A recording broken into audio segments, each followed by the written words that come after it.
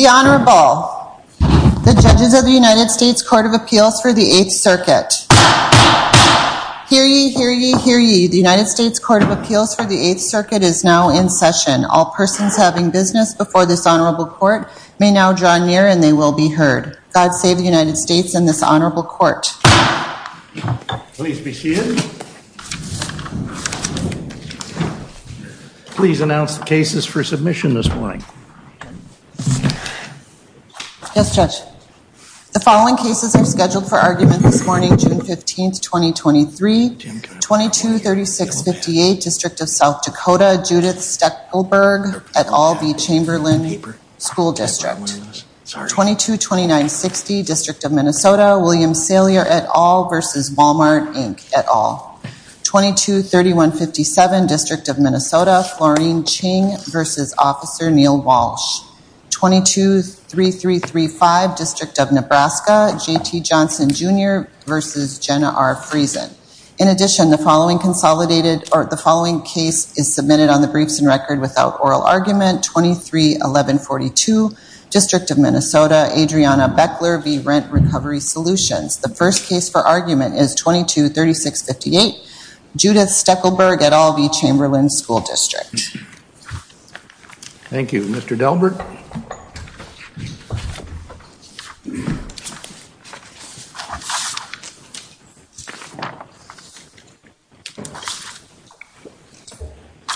Good morning, Judge Wilken, Judge Erickson, Judge Kobus.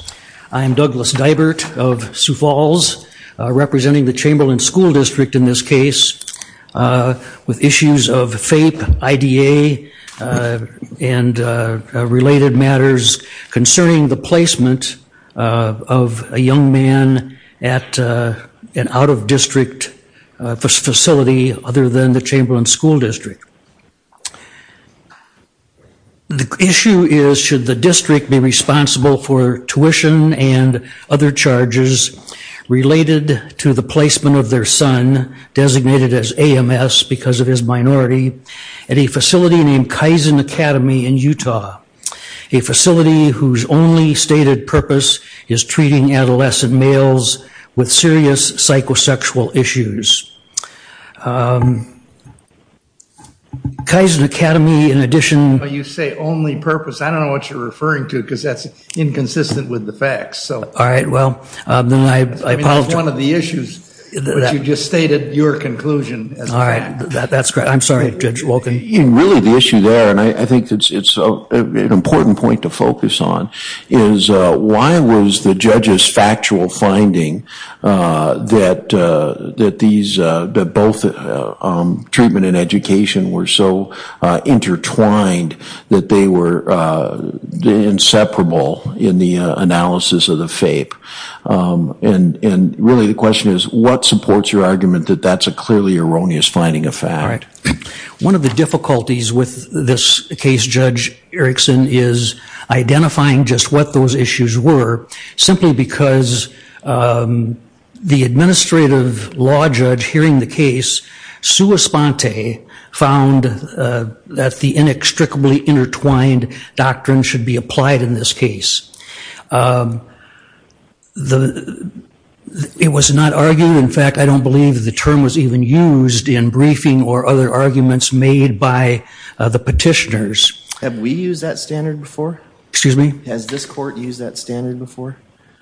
I don't believe so. That was mentioned in a briefing, but I don't believe this court has. I think the most recent case of DL versus Landon, decided by this court just a couple of years ago, probably had the opportunity in that case to have applied the doctrine, but it did not. So, Judge Kobus, as far as I know, this court has not embraced that doctrine just yet. Back to Judge Erickson. Mm-hmm. When the matter was then briefed on appeal from the administrative law decision to the district court, my initial brief focused almost entirely on the inextricably intertwined doctrine. The district court made mention of the doctrine, but did not apply it, at least as I read the case, simply did not apply it to this case.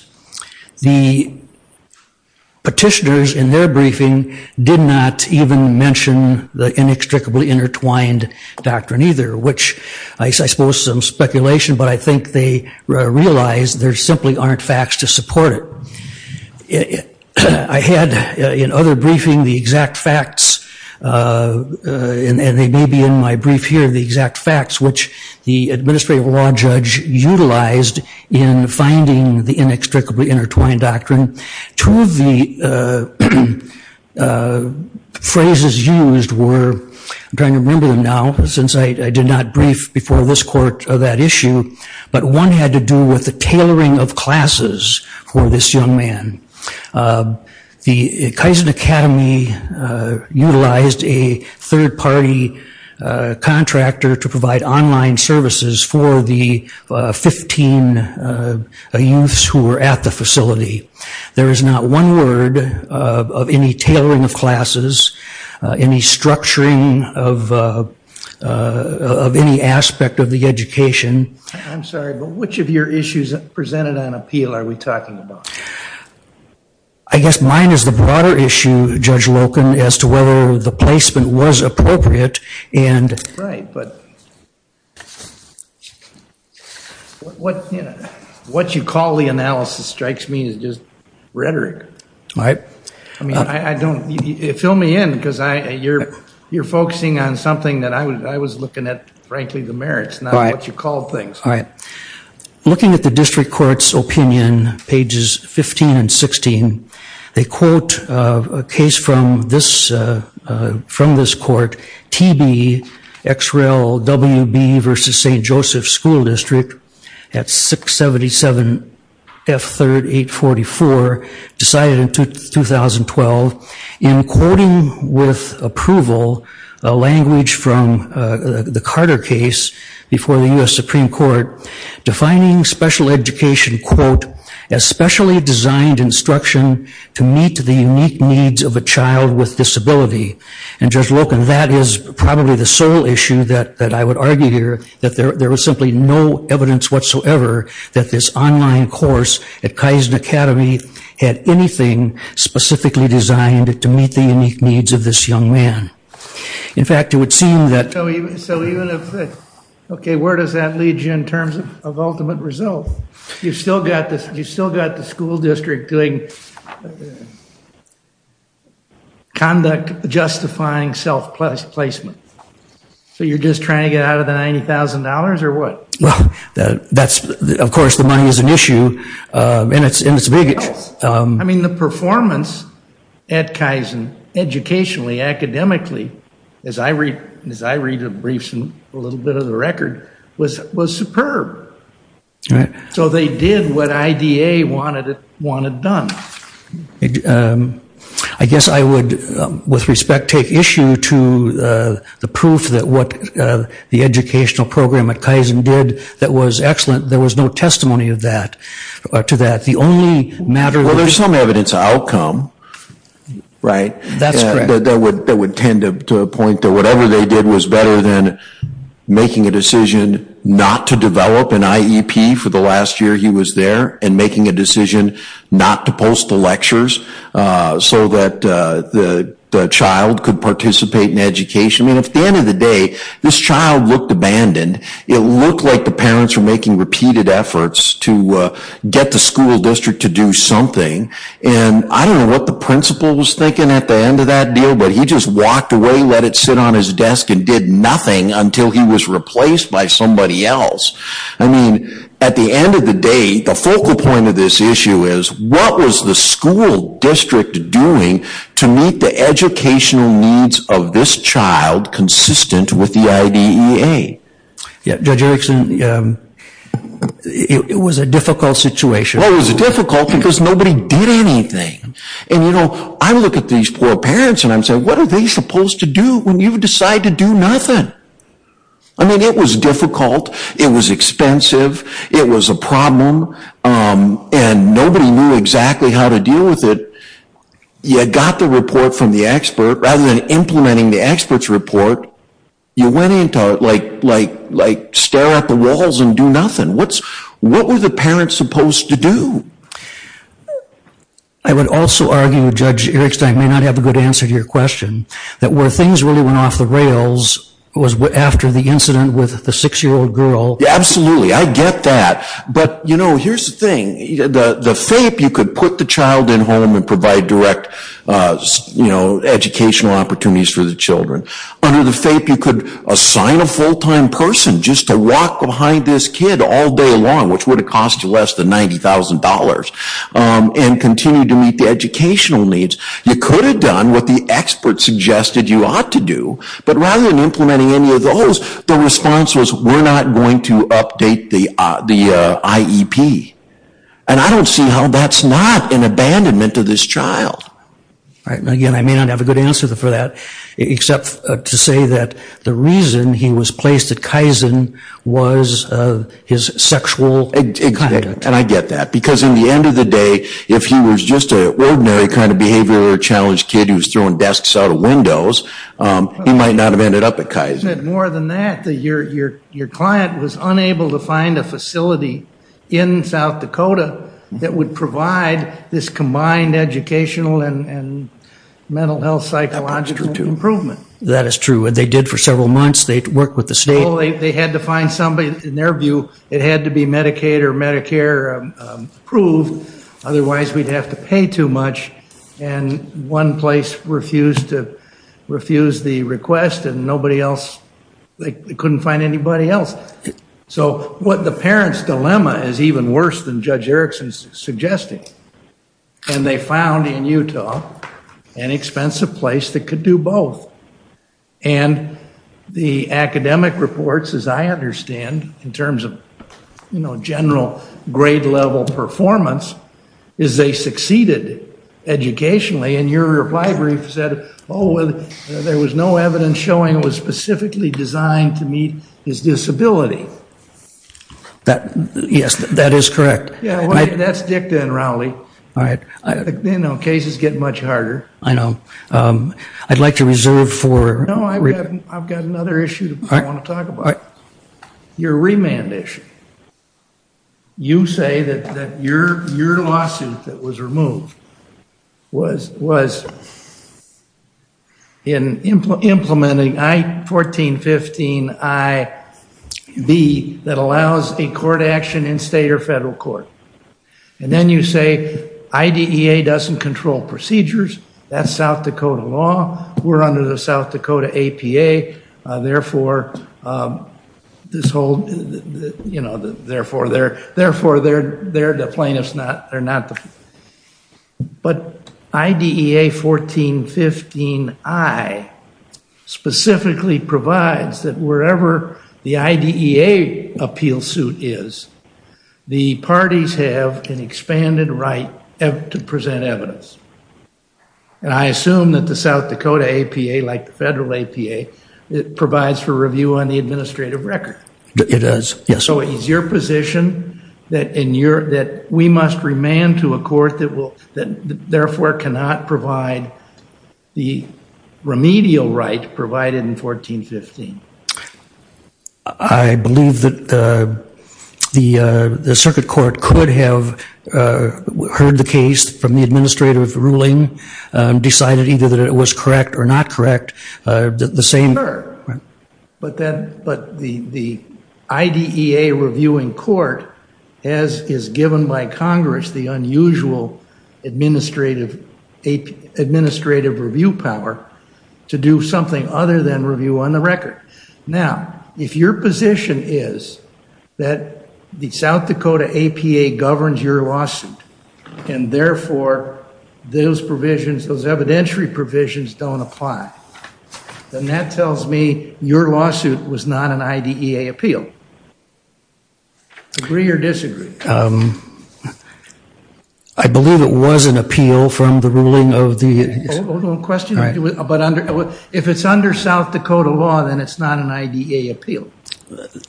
That's true. Is that your position? Because it seems to me what follows from that is we enter an order directing the district court to enter judgment enforcing the administrative order, IJ's order under the IDEA. and the supremacy clause controls the courts. So that, to me, is the fundamental problem with your remand argument. All right, then I'm saying that because tell me why I'm wrong. Well, I don't know if you are or not. My position was that since it was it was an appeal to the circuit court as opposed to a civil action brought in federal court, that the procedure should be okay. But if it's not a court action in South Dakota under the IDEA,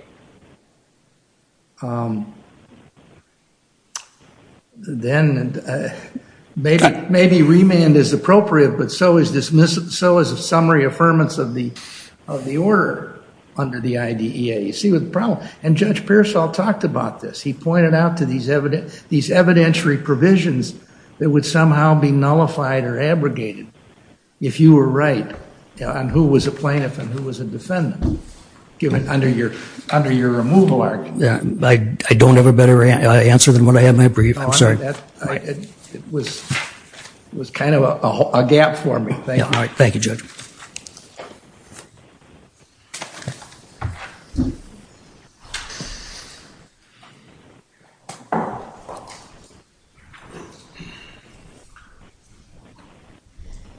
Ms. Ruggieri? Hi, Ruggieri. May it please the court. Good morning. I'm Gina Ruggieri, and I represent Judith and Michael Steckelberg and AMS. Today I ask you to uphold the judgment of the Honorable Lawrence Pearsall. It is absolutely clear in this case that Chamberlain denied AMS a FAPE. I'm not sure if Mr. Dibert has ever argued that they did provide him a FAPE, and he certainly didn't do so right here. Seems like we skip right to Kaizen. When you fail to give a child their BSP, when you draft an IEP without goals, and when you put a kid in their living room and don't put a way to deliver their education in their amended January 19 IEP, you procedurally and substantively violate the IDEA. It is unequivocally and absolutely clear that a FAPE was not provided to this child. They did nothing. They didn't care. I have a quote from Carla Burke, who testified. I did the due process hearing. Mr. Dibert represented the district. Carla Burke was AMS's SPED teacher. I think it's a bit much to say they didn't care. I'm sorry, who didn't care? I think it's a lot. It's very unfair to say they didn't care. They certainly, in hindsight, at least did it wrong. They did it wrong. They looked all over the state to find an alternative source. They told the parents, we agree to homeschool. Then they said, okay, we agree when homeschool didn't work. We agree that we should find an alternative placement. And they couldn't find one in South Dakota. And so they dropped the ball, punted, whatever you want to say. That's not saying they didn't care. And they looked across America for a placement, and every placement from Auxiliary Placement, which is an agency in South Dakota that looks for placements, no residential facility in America accepted AMS except for Kaizen. I think the sexual issues have a lot to do with it. But Carla Burke told me this. She said, the teachers were not invested in AMS the way they needed to be. And quote, the staff did not want to do the boots on the ground work so that we could see some amount of success. They wanted him, AMS, out. They absolutely wanted AMS out of the district. So Judy and Mike went online and found Kaizen. It was an absolute perfect fit for AMS. He did so well. He really did. Kaizen, AMS has... Give me a cite to the record supporting a perfect fit. Well, nobody said in my argument it's a perfect fit, and I'll tell you why. AMS has pediatric, acute, neuropsychiatric. I'm just, what record are you, where in the record are you relying? I have nothing wrong with you calling it in legal argument a perfect fit, but what supports that in the record? Give me cites. I didn't bring it up with me, Judge, but I'll tell you that he needed structure, Okay, and Janice Taylor from the record testified that Kaizen was only 15 students to a class, and it was very structured for AMS. He had a structured day where he woke up. Janice Taylor testified that he woke up a certain time, had breakfast, went to class, came home. AMS, he had been masturbating in the classroom at Chamberlain, so he needed psychosexual therapy. Kaizen, Janice testified that Kaizen provided psychosexual counseling for him. AMS has a cheating problem, and Janice testified that if he was caught cheating at Kaizen, they took the computer away and gave him paper packets. If you're cheating, you're not learning. If AMS was looking at porn on that computer, they took the computer away. If you're looking at porn, you're not learning. So they provided him, through her testimony, and I guess that's the best I have to answer your question. It's in the transcript. Through Ms. Taylor's testimony, she told us that it was what I argue a perfect fit. Who had the burden of proof on these issues? We did, by a preponderance of the evidence. And the proof was basically the reasonableness, right? Correct. It was very reasonable. It allowed him to have success and achieve an educational benefit. Well, what difference would it have made if they had responded to the notice that we're going to place him in Kaizen? If Chamberlain responded? Yeah, if they had said, we don't think that's appropriate, and it's give us the prices, and you provide the prices with Kaizen quotes, and they say that's too expensive. Then, now, if that had been the evidence at the hearing, yeah, what would the issue have been? We would have still gone to the hearing, because the law says if the district doesn't provide district court to the district court, should have. Well, of course there wasn't. This wasn't part of the administrative. Well, maybe it was. But the issue in the district court is, did the ALJ err under the IDEA alternate placement jurisprudence in picking this place at this cost? Because there was no other place. The other place was his living room at the time. That's why I think the living room thing. And well, except that's where they dropped the ball, because if they'd have picked up on the notice, there might have been a record of other places. Right, they didn't, or they might have negotiated with Kaizen. They might have, and they didn't respond. It's an automatic affirmance with your burden of proof that they failed to respond. They defaulted. This is a defendant who defaulted in litigation terms? I never filed anything for default. I just went with the evidence. We had a great case. Your argument is we won. We had the burden of proof, but we win because. What, they defaulted? No, we win because Kaizen's appropriate and it's proper under the IDEA. I never filed any kind of default with Judge Pearsall. He wanted briefs and I briefed it and we won in district court. I never filed any default with him. Maybe I'm not understanding the question. Here's the deal. Is it your argument that you presented evidence that was, to the weight of the evidence, sufficient to establish that Kaizen was the place that was available, it was appropriate, and to meet AMS's needs for a FAPE, that placement there was necessary, and then the expenses as charged were reasonable? Correct. That you presented evidence enough to do that, and then the school district never overcame that evidence. They never presented enough evidence to say that it was inappropriate. Absolutely. They didn't. Judge Pearsall found he hasn't. Mr. Dyberg didn't put one thing, because it's his burden now with Judge Pearsall, right? So he never said, well, this is why the ALJ's wrong. This is why Kaizen's inappropriate. There is not one piece of evidence in that entire transcript or that huge file that Kaizen would be inappropriate. So what argument were they actually making in front of Judge Pearsall? The school district? Yeah. I'm not sure. They just attacked the ALJ's findings and conclusions. So okay, well, which specific findings? I mean, I assume the factual issues were joined in the district court based on the record that had been developed in front of the IJ. and that there must have been some dispute over some of those findings, because Judge Pearsall's opinion is quite detailed and goes through and does quite an analysis. And I think if no issue was ever joined, I mean, as an old district judge, I don't think your opinion quite looks like that, although he's a lot more scholarly than I was, so it's possible. But I'm just asking you, what issues were actually joined? You just don't think they were? And so in essence, whether it was a formal default or not, they never came forward with anything to say the IJ's got it wrong. Right. So what did they do in their briefing? I got to tell you, I didn't go back and read the district court briefs. Well, I just made sure, he basically appealed every issue. I think we won on 5 out of 6 claims with the ALJ. Some were procedural and some were substantive.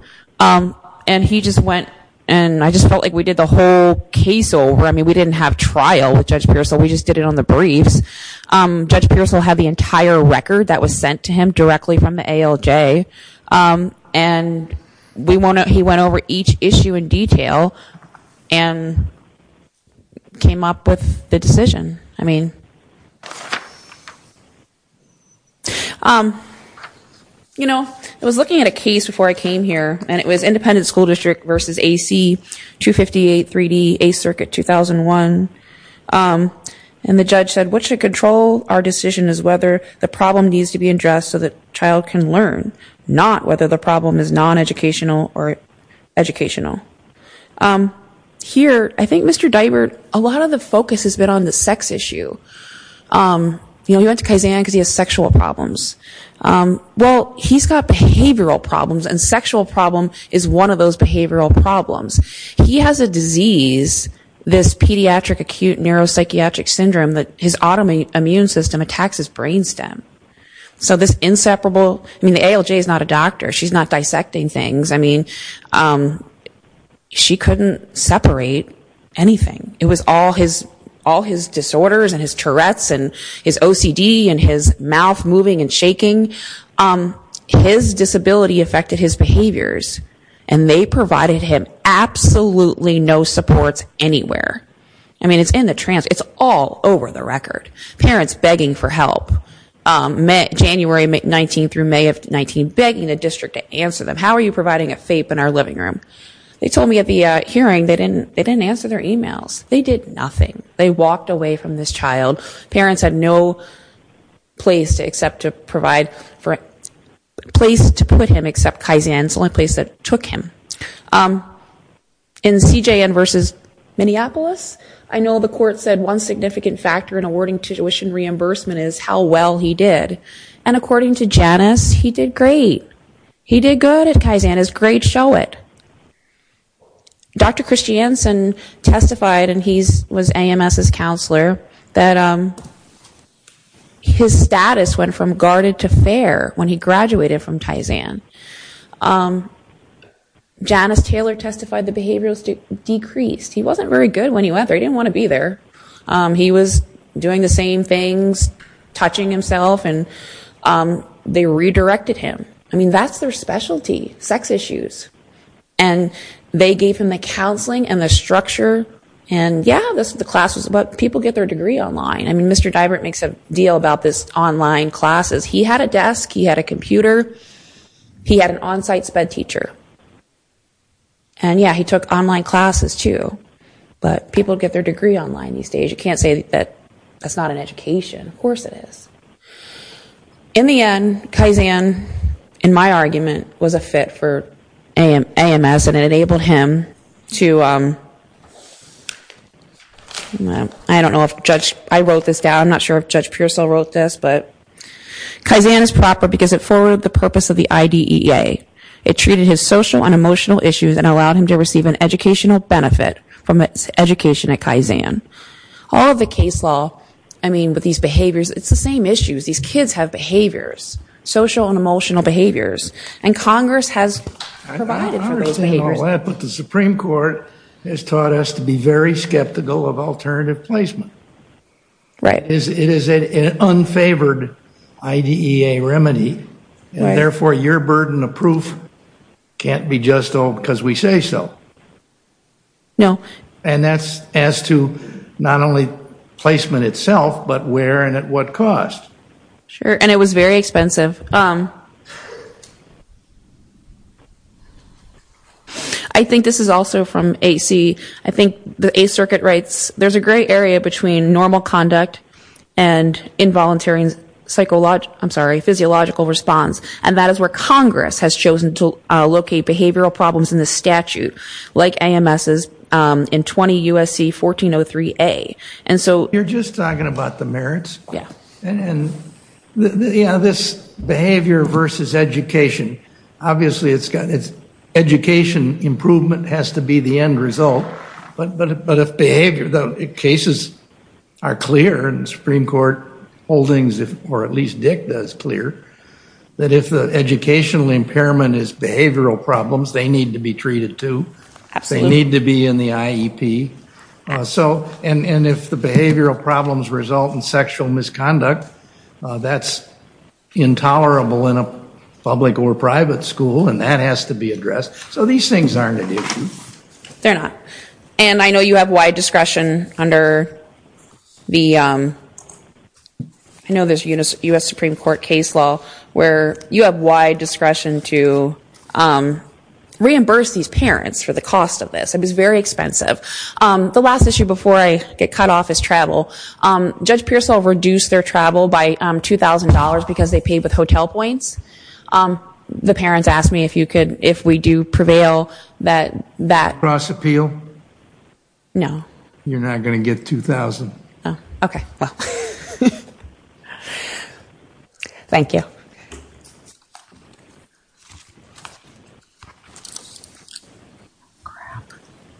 Is there rebuttal time? I give you a couple minutes for rebuttal, Mr. Dybert. I took a lot of your time.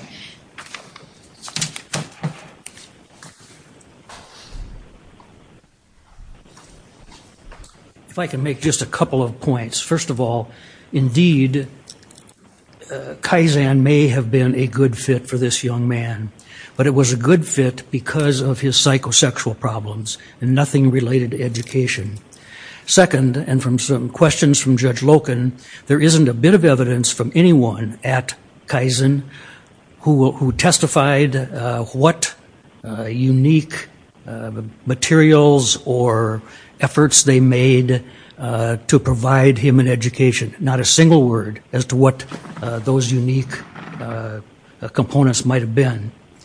Next, the terms such as supports and structures are thrown around a great deal in this case without identifying what supports did he need, what structure, what does that mean, and what structure should have been provided to him, which is also lacking. Ms. Ruggieri argued that there is no evidence in the record that there was any other place where this child with this particular sequela of problems could have been placed in the United States. Is that an accurate representation of what we know? Admittedly, the parents looked at several places. The boy was rejected from several. The hunt was still going on, so to speak, not fast enough, I'll admit that, but when Kaizen became known to the parents because of their internet search and because of the keywords sexual misconduct, so that may not, trying to get back to your question, Judge Erickson, there were a handful, certainly, I can't remember from the record. The school district never identified an alternative placement or an alternative plan. That is correct, Judge Erickson. Thank you. Thank you, counsel. Complex case. It's been thoroughly briefed, well argued, and we'll take it under advisement.